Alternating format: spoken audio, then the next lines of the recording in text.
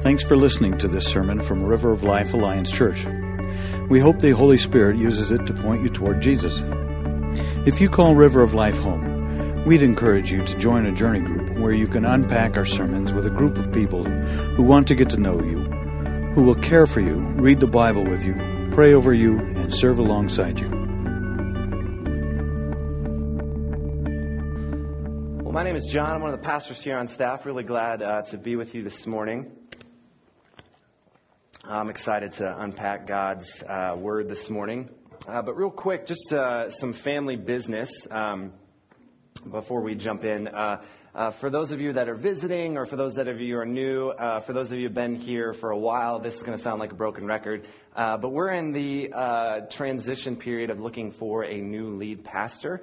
And we have received from our district office some great surveys that will help our leadership team collect some data and some information to make some wise decisions about who that next lead pastor will be. So we need your help in filling out that survey. Today is the last day to do that.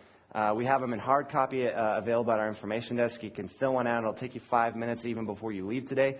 Or you can go on our website.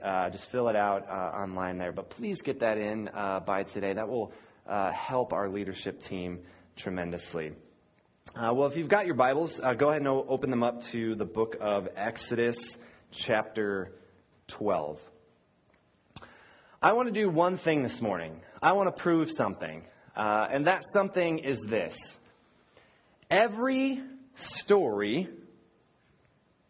is God's story. Every story is God's story.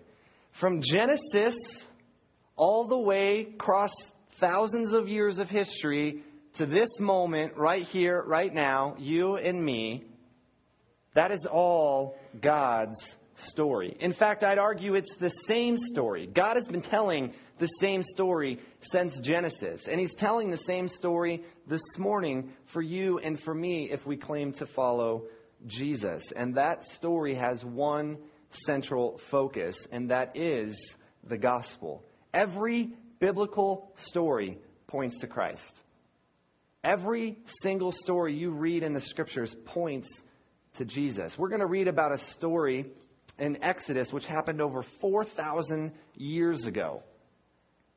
That same story is really the story of us as Christians. The story of Moses is really the story of Christ. And that can be our story this morning. Every story is God's story. I grew up a church kid. I lived in the church. I was just there constantly. My parents were heavily involved. And I would often say something like this. If you're a church kid, you can probably relate to this statement. My testimony is so boring, right? I didn't have a crazy conversion story. I wasn't like on a mountaintop and God just made things start levitating and an angel appeared before me and was like, I'm going to save you. I didn't have that kind of conversion story. I didn't have some crazy past where I was sleeping around and into drugs and in prison. And then God's like, I'm going to save that guy. That wasn't my past. And so it just seemed like my testimony compared to others was so boring. I said that a time or two growing up. And if you've grown up in the church, you probably can relate to that statement. But here's the problem with that kind of talk. Number one, it fails to take into account that my story isn't really about me. I am not the main character of my own story. If I am the main character of my story will simply just point to me. But if I get out of the way, if I get out of the way and not just become a supporting actor, but literally become an extra. Because what's an extra's job? An extra's job is to not do as much so that the focal scene, the focal point of what's going on can grab the attention. If I'm an extra and just dancing around in the background, then I'm taking focus away from what's going on in the front, right? Or what the main scene is. If I'm an extra in my story, I want to point to something greater than myself, and that something greater is Christ. Every person in the Bible points to someone greater, and that person is Christ. It's also failing to realize that my story isn't simply an isolated incident. I'm not some novel when it comes to God's story. I'm simply a chapter.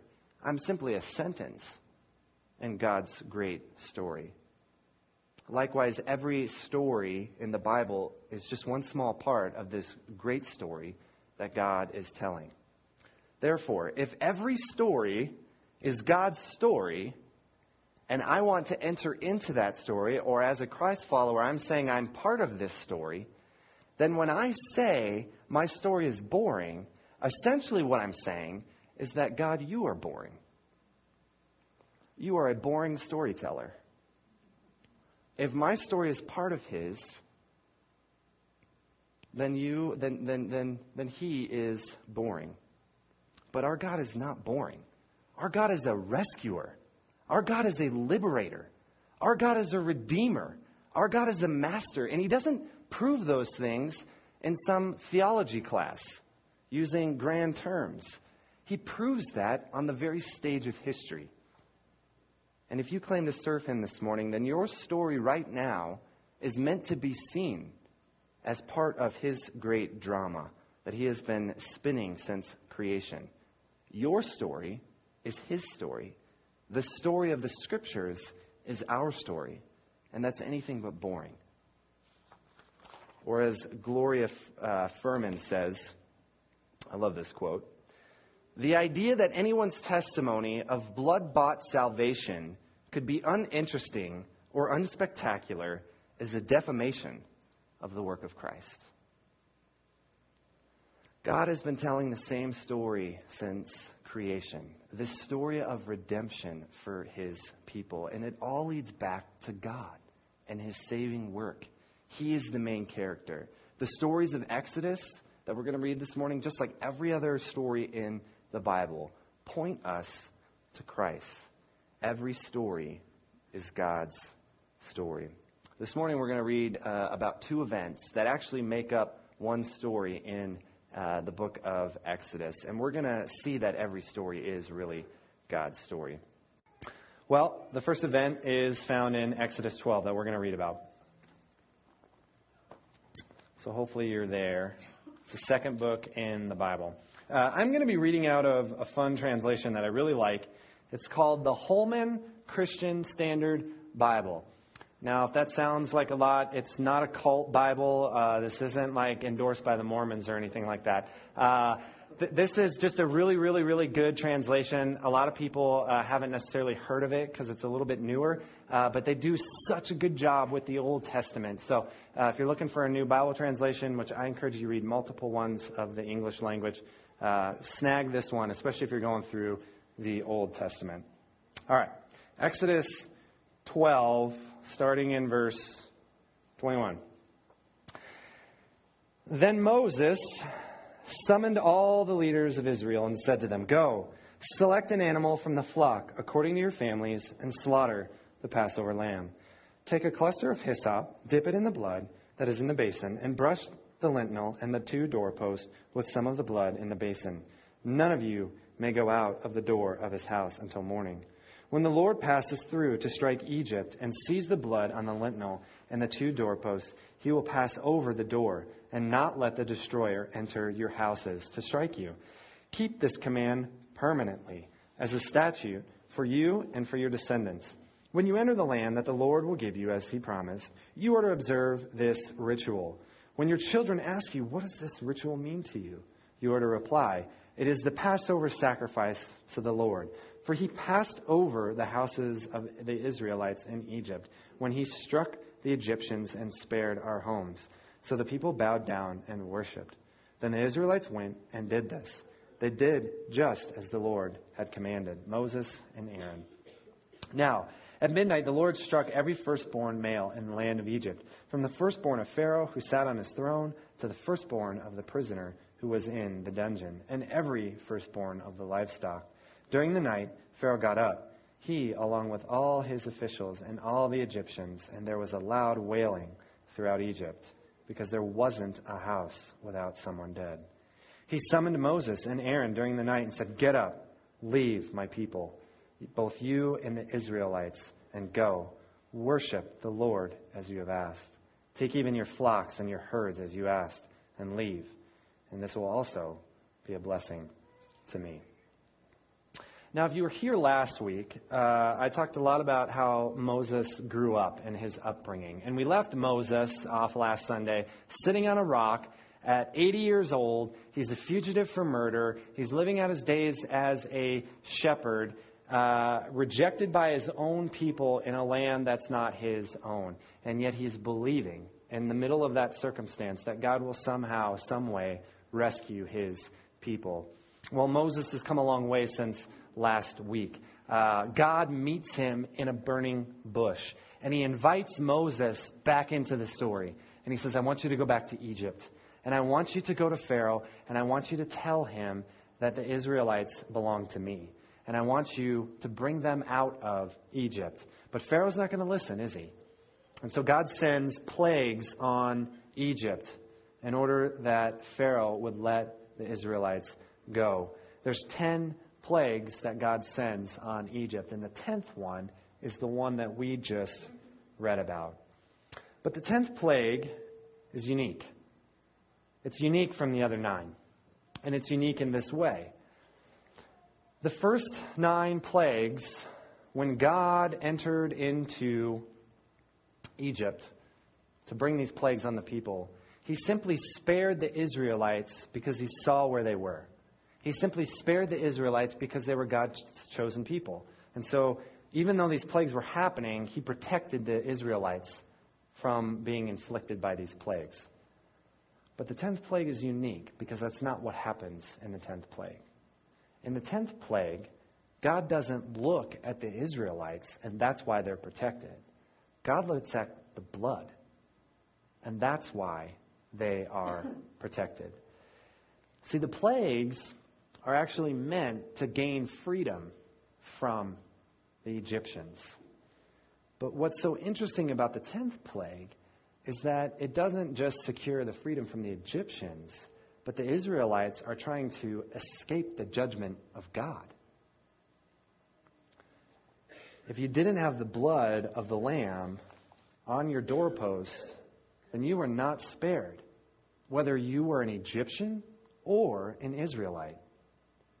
This means the Israelites are not simply innocent victims, but that they were equal with the Egyptians when it came to their place before God. Now, if every story is God's story, let's kind of take a sneak peek in here from our vantage point. Our 21st century minds, our 21st century culture, we are uncomfortable with this, right? If we're just honest, we're uncomfortable. And we're uncomfortable with a lot of the things in the Old Testament, but we're kind of uncomfortable with this. What do you mean death is the judgment of God? That sounds rather unloving. What did the Israelites do to deserve this? And if we're going to see ourselves in this story, does this mean that we deserve this kind of judgment, that death is the judgment we face? Well, the Bible, in fact, does say that very thing. It says the wages of sin is death. That means death for the Egyptians, death for the Israelites, and death for you and for me. Sin, when we commit it, the natural consequence is death, according to the Scriptures. But I would argue that we even know this intrinsically. We know this to be true, that when we sin, death is the proper consequence for sin. If I were to run down the aisle right here, and I were just to slap everyone upside the head as hard as I could, and then run right back up on stage, what's going to be the consequence of that? I'm probably going to get fired. A fight might break out. Some of you are going to be like, this was the awesomest service I ever went to. The pastor went crazy. It would be a weird circumstance, but that would probably be the consequence of what happened. But let's say the Queen of England comes in through the door, and I run down that aisle, and as hard and as aggressively as I can, I slap the Queen of England across the head. What's happened to me then? That's the last you will ever hear of John Randall. I will be in a dungeon somewhere. Why does the severity of the consequence change for the exact same action? It's because of who it's committed against.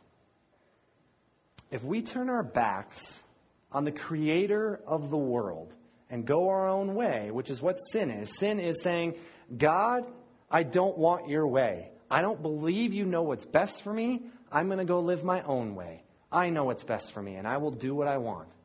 That's what we're doing when we sin. If we reject the creator of the world and turn our backs on him, what's the opposite of life? Death. Creation literally means to make life. God is the creator. God is the one who possesses life. So if we turn our back on him, then the natural consequence should be death. You actually see this play out in the first 9 plagues. The first 9 plagues throw creation into chaos.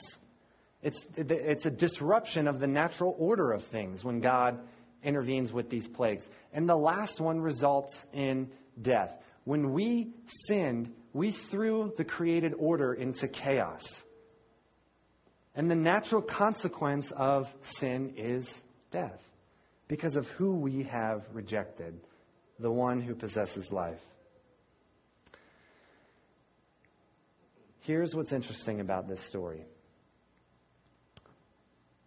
The text says that in every house in Egypt, someone died. That is a true statement. Because either an Egyptian firstborn or an Israelite firstborn died, or a lamb died. But there was death in every house. That means that the lamb was a substitute. But again, peering into the story from our 21st century vantage point, we'll look at that and say, how's that fair? A lamb for a human? That's not fair. Those aren't equal.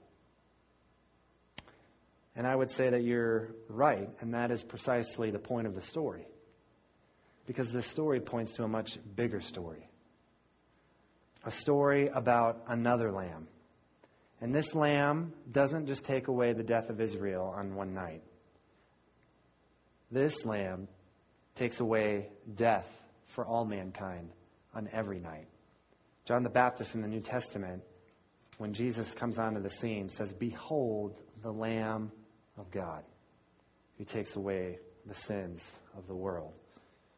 1 Peter 1 through chapter 1, verses 18 through 19 says it this way: "For you know that you were redeemed from your empty way of life, inherited from the fathers, not with perishable things like silver or gold, but with the precious blood of Christ, like that of a lamb, without defect or blemish." If you still wish to say, how is it fair that God traded a lamb for the firstborn of Israel, or the firstborn of every household in Egypt? If you're willing to say that that's unfair, then you must also look at the other Passover lamb, Jesus, and ask how it's fair that he, God in the flesh, was given as a substitute for you, a sinner and a human. The story of Exodus points to the story of Christ. And it's our story if we choose to take it, because every story is God's story. Will we enter in? Will we, by faith, just like the Israelites, take the Passover lamb and its blood and put it on the doorposts of our hearts? That when God looks at us, he doesn't see us and our sin, but he sees the blood. And the judgment of death does not fall. What I find, again, remarkable about this story is that God isn't just interested in liberating Israel from Egypt. That's not the end product of the story. It's not like God's like, all right, Israel, I'm going to rescue you from Egypt. And then once I do, it's like, see you later, have fun, I'll talk to you when you die and go to heaven. Like, that's not what God does when he liberates Israel. That liberating Israel is part of the story, but it's not the end goal. The end goal is that he wants to take Israel out of Egypt so that they can be his people, so that they can belong to him. You see this early on in Exodus. Exodus chapter 6, verses 6 through 7 say, "Therefore, tell the Israelites," this is God talking to Moses, "I am Yahweh, and I will deliver you from the forced labor of the Egyptians and free you from slavery to them. I will redeem you with an outstretched arm and great acts of judgment." There's the liberation part. There's the part where God's going to free them. But the verses aren't done yet. God moves on and says, "I will take you as my people, and I will be your God. You will know that I am Yahweh your God, who delivered you from the forced labor of the Egyptians."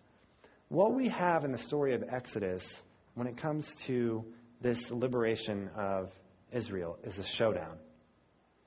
God, the creator of the world, the one who owns it all, versus Pharaoh, the greatest ruler in the world at that time, and Egypt, the greatest nation on earth at that time.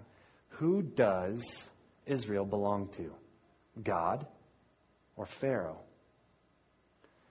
See, God isn't interested in just freeing Israel for liberty's sake.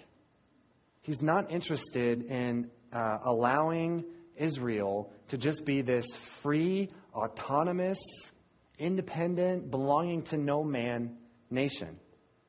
No, God actually wants to free Israel so that they can be governed by him, so that they can be dependent on God, so that they can belong to God. Israel is free, but they're not free to be their own masters. This isn't just a liberation. This is a transfer of power.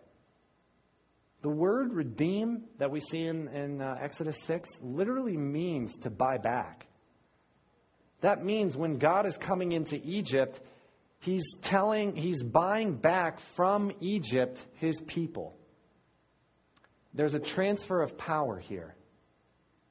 God is buying the Israel back from their cruel master in Egypt so that he alone can be their new master. In fact, the word choice in Hebrew, in the Hebrew language in Exodus actually demonstrates this. This is crazy. Exodus 12:31, Pharaoh says this, "Get up, leave my people, both you and the Israelites, and go worship Yahweh." That word for worship is actually better translated to work or to serve. And in fact, believe it or not, it's the exact same word to describe the slavery that the Israelites were in under the Egyptians. You see this all over the place in Exodus, but an example of this is Exodus 1:13. They worked. That word for worked, same word in Hebrew as the word for worship in verse 12 or verse 31 of chapter 12. They worked the Israelites ruthlessly. Worked, worship, same word in the Hebrew language. In other words, this is what this means. The Israelites were servants either way. The difference was this. Either they were going to remain servants and slaves to a cruel master in Egypt who wanted to lead them into death and destruction. In fact, you see this starting to play out. He's literally trying to exterminate the Israelite people. Or God would come in as a rescuer and liberate them in order that they would have a new master and they would be servants of him. But unlike Egypt, God is a good master. Unlike Egypt, who wants to lead Israelites into death, God wants to lead the Israelites into life. That's the difference. Leviticus 11:45 says this, "For I am Yahweh, who brought you up from the land of Egypt to be your God, so you must be free." Is that what that text says? That's not what it says. It says, "So you must be holy as I am holy." Holy essentially means to be separated for God's purposes. It means to actually be conformed more and more into the image of God. I rescued you from Egypt so that you would look like me, so that you would be mine, not just so that you would be free to go do what you want. But again, this story points to a much greater story, because every story is God's story. Israel was bought back from Egypt at the price of a lamb, but the entire world was bought back from their cruel master of sin at the price of the lamb, Jesus. In fact, if you go read 1 Corinthians, Paul literally calls Jesus the Passover lamb. As we enter into this story, where do we find ourselves? Is our master sin, which will ultimately lead to death? Or is our master Jesus, who wants to lead us to life? Who are you serving today? Who are you a slave to today? Sin and its consequence being death, or Jesus and its reward being life? Romans 6 talks about this for the Christian. It says this: "Don't you know that if you offer yourselves to someone as obedient slaves, you are slaves of that one you obey, either of sin, leading to death, or of obedience, leading to righteousness? But thank God that although you used to be slaves of sin, you obeyed from the heart that pattern of teaching you were transferred to." There's that transfer. We've been transferred from one master to the next, from a cruel master to a good master. "And having been liberated from sin, you became enslaved to righteousness.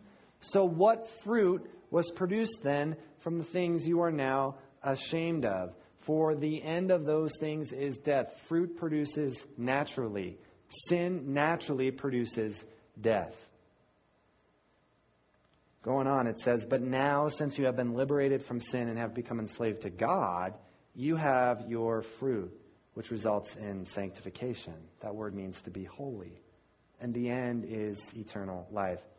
If we've been saved by the Passover lamb, Jesus, then we are free from our cruel master of sin. But we are not free to be our own person and our own master. We are not the main character of our story. Our new master is Christ. He's the main character of our story. We will be slaves, either to sin, which leads to death, or to Christ, which leads to life. But unfortunately, like the Israelites, I think for many of us, we mess this up. And even though we are free from sin, we tend to drift back. We tend to fall back into our old patterns. We tend to listen to our former masters of sin and death. We tend to go back. Our new master is Christ, and he will lead us into life, and he has freed us from sin. But simply being told that one time doesn't always result in obedience. Consider our country's own story with slavery. Consider the many African Americans the day that they were freed from their masters. They could have run through the streets saying, "I am free," because according to the law, they were free in every sense of the word. But consider what they must have felt when they were walking on the street and they saw their old master. Those feelings of shame, those feelings of bondage, those feelings of still believing, even though they were free, still believing that that master held power over them. See, simply being told one time that you are free doesn't always result in obedience. We need to embrace that freedom that Christ has given us. There's a second event in this story that will show us how. Flip over to Exodus 14.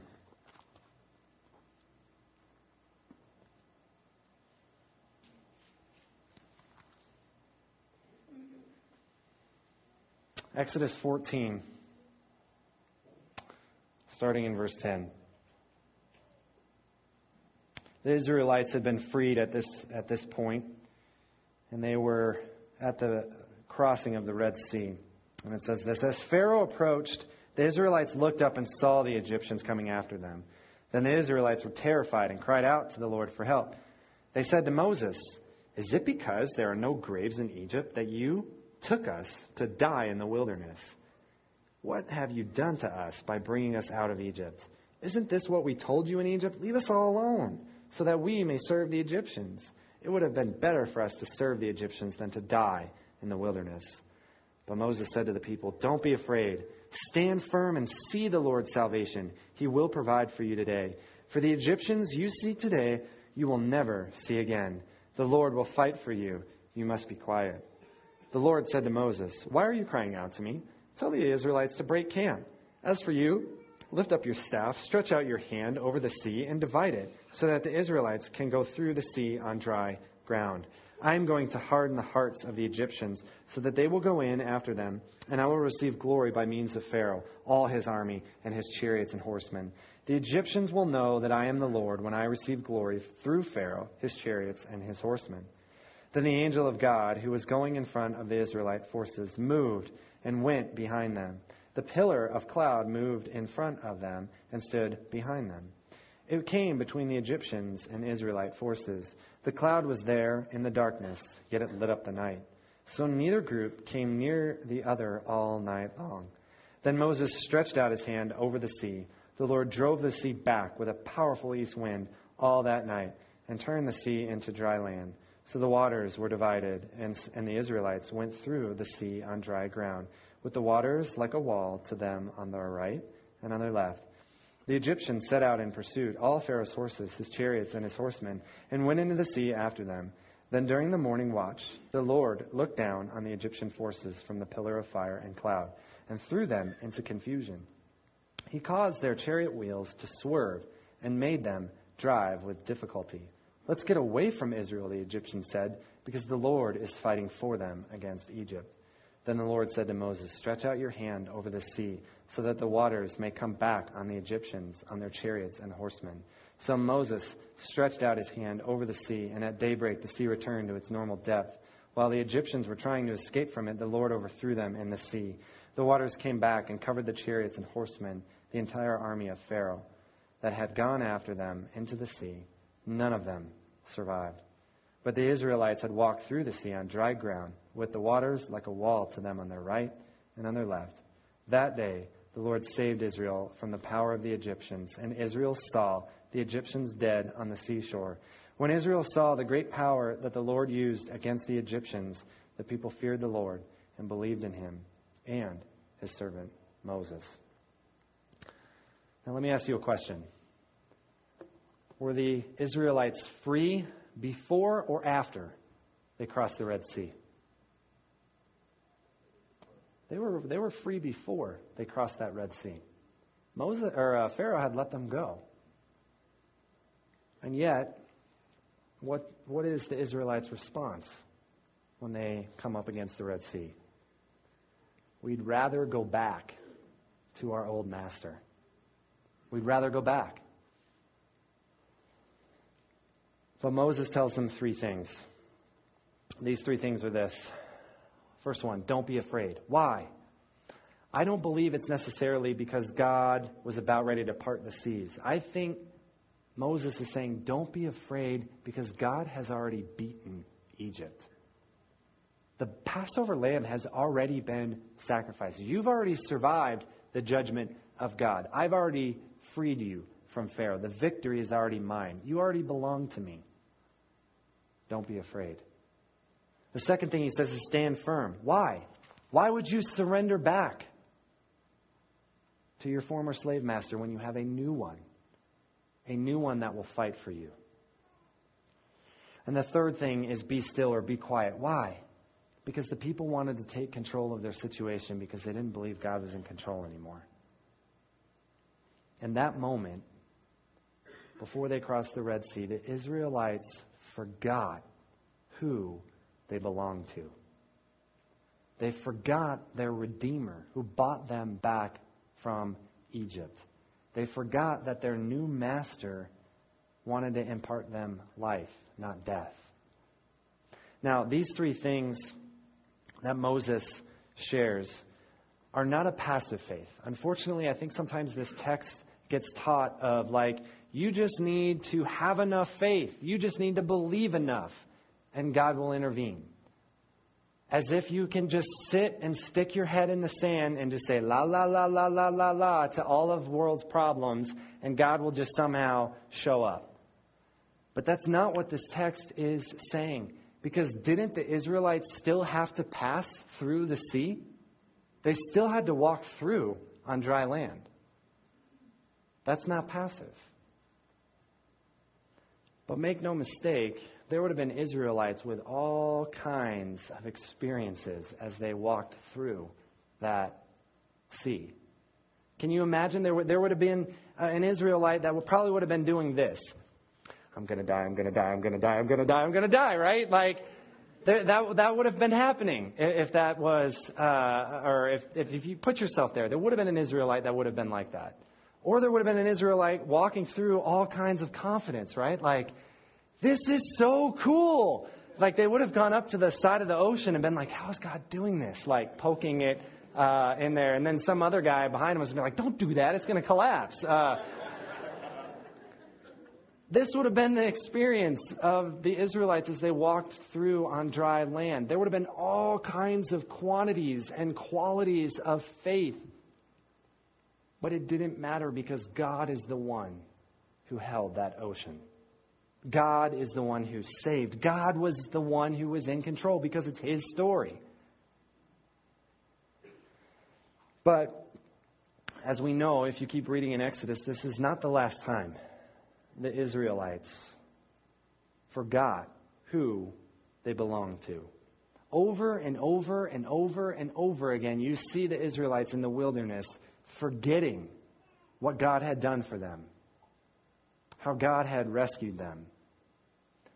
There are roughly over 24 direct references to the Red Sea crossing in the Old Testament after the account we just read. Why? Because God is trying to remind the Israelites, this is who you belong to. Look at what I've done for you. Therefore be holy and follow me. Notice the order of that. For those of you that are familiar with the scriptures, notice the story of Exodus. Does God give them the law first, or does he rescue them from Egypt first? He rescues them from Egypt before he gives them the law. But oftentimes in our own lives, when it comes to our story, we reverse those two. Because we believe that I must obey, I must do these things, I must live this life, and then I'm in. Then I get rescued. But the Israelites weren't worth rescuing when they were in Egypt. They were just like the Egyptians. Sinners deserving death, and yet God, because he's a benevolent, loving God, chose to come in and still redeem them. Then he gives them the law. That is the fundamental difference between every other religion and Christianity. Every other religion says this: do these things, and then you're in. Then God will show up. Then God will give you what you want. Then God will rescue you and save you. Christianity says God has rescued you. God has redeemed you. God has saved you. God has bought you back to be his people. And he wants to be your master. Now, therefore, obey and follow him. Well, we as Christians, again, can enter this story because every story is God's story. I know for me, about 9 times out of 10, when I sin, it's because I've forgotten who I've belonged to. I've forgotten what God has done for me. I have forgotten the story that God is spinning and his redemption in my life. And it's not that it's escaped my memory. It's just not on the forefront of my mind. I'm not believing in the pleasure and power and beauty that the gospel has for me. And this manifests itself in 2 ways. One, I either consider the gospel to be lacking what I really want. And so I lie, I cheat, I steal, I lust, I gossip to get what I want because I believe my new master, Jesus Christ, is holding out on me. doesn't really have what it takes to satisfy me. And that's why I sin. Or it manifests itself this way. I consider the gospel too good to be true. That can't really be the case. I must do something to earn, to maintain this love that I've received from my new master. And in order to keep him and appease him from turning from his love for me, I must do something. But those are completely contrary to the gospel and the freedom that it provides. Augustine taught that true freedom isn't choice or lack of constraint. True freedom is being who you're meant to be. And being who you're meant to be is God's, because it's God's story. And he has redeemed you, and he wants you to belong to him. Again, another thing that's amazing about the story of the Israelites, and for you and for me, if we claim the name of Christ here this morning, is that even though we are slaves of Christ, God doesn't treat us as slaves. God treats us as sons and daughters. We are brothers and sisters of Christ. Israel in Exodus is literally called God's firstborn. If we are sons and daughters of the Creator of the world, that makes you and me royalty. When someone who is royal makes the tabloids for things that they shouldn't be doing, why is that news? Because they don't know who they are. They don't know what they've grown up in. They don't know their identity. When we sin, when we run back to our old masters, we are forgetting who we are and who we belong to. There are two events to this story of Exodus, the Passover and the Red Sea. And they connect to actually two events in the Christian life. This is the same story. The same story in Exodus is our story as Christians. Consider this. In the accounts of Exodus, the Passover event was to be remembered. It was something to be commemorated. Not as an act that was a sacrifice so that God would forgive Israel all over again and remove that penalty of judgment. But it was done because Israel was already free from that punishment. And consider that the Passover was just not another thing that God commanded the Israelites to do. If you actually read the Exodus account, they literally changed the entire calendar over this. It became the Israelites' identity. And when they reenacted Passover, they participated in it as a living reality of their lives, as their story. Do you not realize that as Christians, we claim the exact same story? But our story is greater. Luke 22:14 and 20 says, "When the hour came, he reclined at the table and the apostles with him. Then he said to them," this is Jesus, "I have fervently desired to eat this Passover with you." Jesus is literally celebrating what we read about in Exodus that the Israelites are supposed to be commemorating. But Jesus is saying, I'm going to take it a step further. It's the same story, but it's a better story. And he says this, "For I tell you, I will not eat it again until it is fulfilled in the kingdom of God." Then he took a cup, and after giving thanks, he said, "Take this and share it among yourselves. For I tell you, from now on, I will not drink of the fruit of the vine until the kingdom of God comes." And he took the bread, gave thanks, broke it, gave it to them, and said, "This is my body. I am the new Passover lamb. This is my body, which is given for you. Do this in remembrance of me." In the same way, he also took the cup after the supper and said, "This cup is the new covenant established by my blood. I am the new Passover lamb. It is shed for you." Do you not see that our story is the same as the Israelites?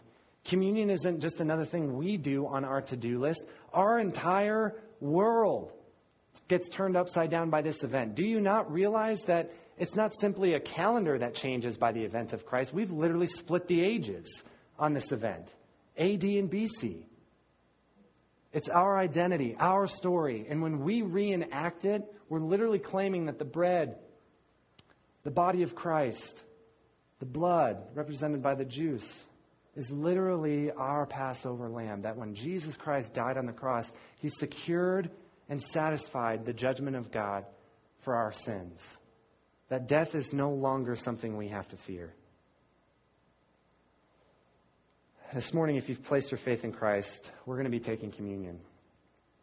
I encourage you to come to this table realizing that you are entering into the story God is telling. That when you come to this table, you are claiming that Christ is your Passover lamb. And that you are entering into God's story because every story is His. The second event that we read about this morning is the crossing of the Red Sea. And that actually connects to baptism. Again, I'm not making this up. I didn't get this from some random detail in Scripture. The New Testament authors saw it this way. 1 Corinthians 10, 1 through 2. Now I want you to know, brothers, that our fathers were all under the cloud, all passed through the sea, and were all, what's that word? Baptized into Moses and in the cloud of the sea. Now this confusing verse, I understand that, but let me explain this really simply. Who was the first one to enter into the Red Sea? Moses. Moses was the mediator. Moses was the mediator. We learn that from the Exodus account. The Israelites crossed through by faith and were therefore saved. The Egyptians crossed through without faith and they were killed. Why? Because the Israelites trusted in the words of Moses as their mediator. Moses was the first to go through. You and I have a mediator that's gone through first. And his name is Jesus. If we trust in his words and cross our own Red Sea of sorts, as we enter into the baptism waters, we are essentially saying the same thing that the Israelites did, that we have faith in our mediator. What I find so fascinating is that the Israelites were only at the Red Sea because a lamb had been slaughtered. And when they crossed through on the other side, didn't they look back and see their dead master? Again, do you not see that this is our story? When we come to the baptismal waters, what reason do we have to get in those waters? There is no reason except for one. A lamb was killed. His name is Jesus. And when we go under the waters, our entire life, our old way of living, our cruel master of sin and death dies in those waters. And when we rise up and we look back, we see that they're dead.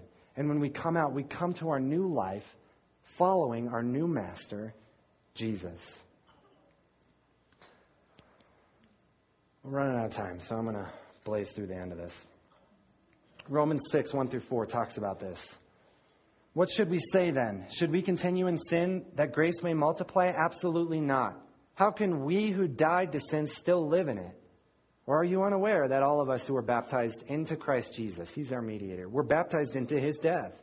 Therefore, we were buried with him by baptism into death, in order that, just as Christ was raised from the dead by the glory of the Father, so we too may walk in the new way of life. I want us to notice something about Romans 6, and I didn't catch this until this week.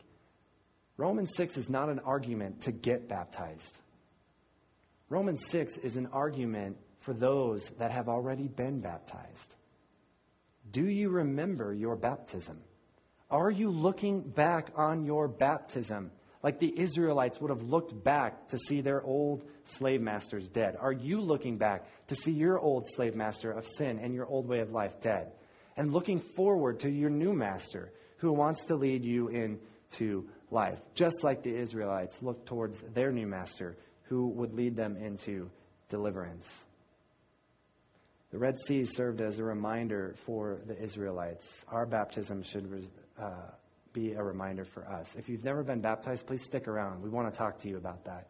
But for those of that you have been baptized, are you remembering it as a commemoration of your new life in Christ? That when you head out into the world and you face temptations, you know that God has dealt with the primary problem of your life, and that is sin. And if God has dealt with the primary problem of your life, every other problem means that it's of a lesser value. If God is for you, who can be against you, the scriptures declare. We're going to sing a song, too, called Beneath the Waters. Its lyrics say, I will rise. That means I won't go back to my old master of sin. By faith, I'm justified. The Passover lamb has satisfied God's judgment. I'm here to testify that I was dead in my sins, but I will rise. I've been baptized. I've embraced my new freedom in Christ. The Passover lamb, the Red Sea crossing. It's our story as Christians, but it's a better story because our story points to the Passover lamb, Jesus Christ. And our Red Sea crossing is not just through an ocean. Our Red Sea crossing is one of death to life. Every story is God's story. I'm going to invite the worship team to come out. And we're going to take communion here this morning. So if you're an elder, I would encourage you to come up and prepare the elements for us to take.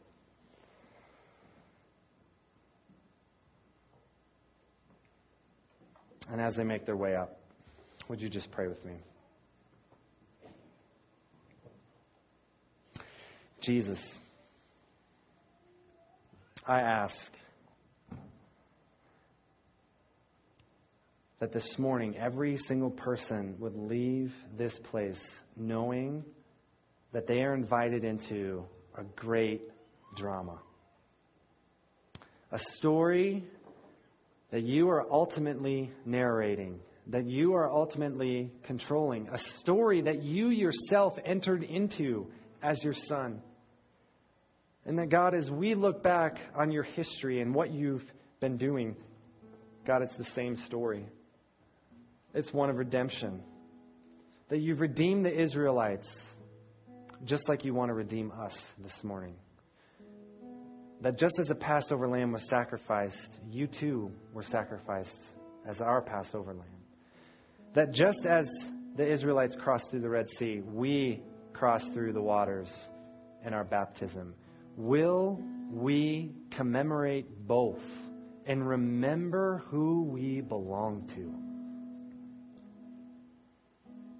God, I ask that you would do a work. It's in your Son's name I pray. Amen. When you are ready, I encourage you to come forward and take the elements this morning. And when you're ready, I encourage you to sing this song. And as you do both, would you remember every story is God's story and that He's inviting you into it?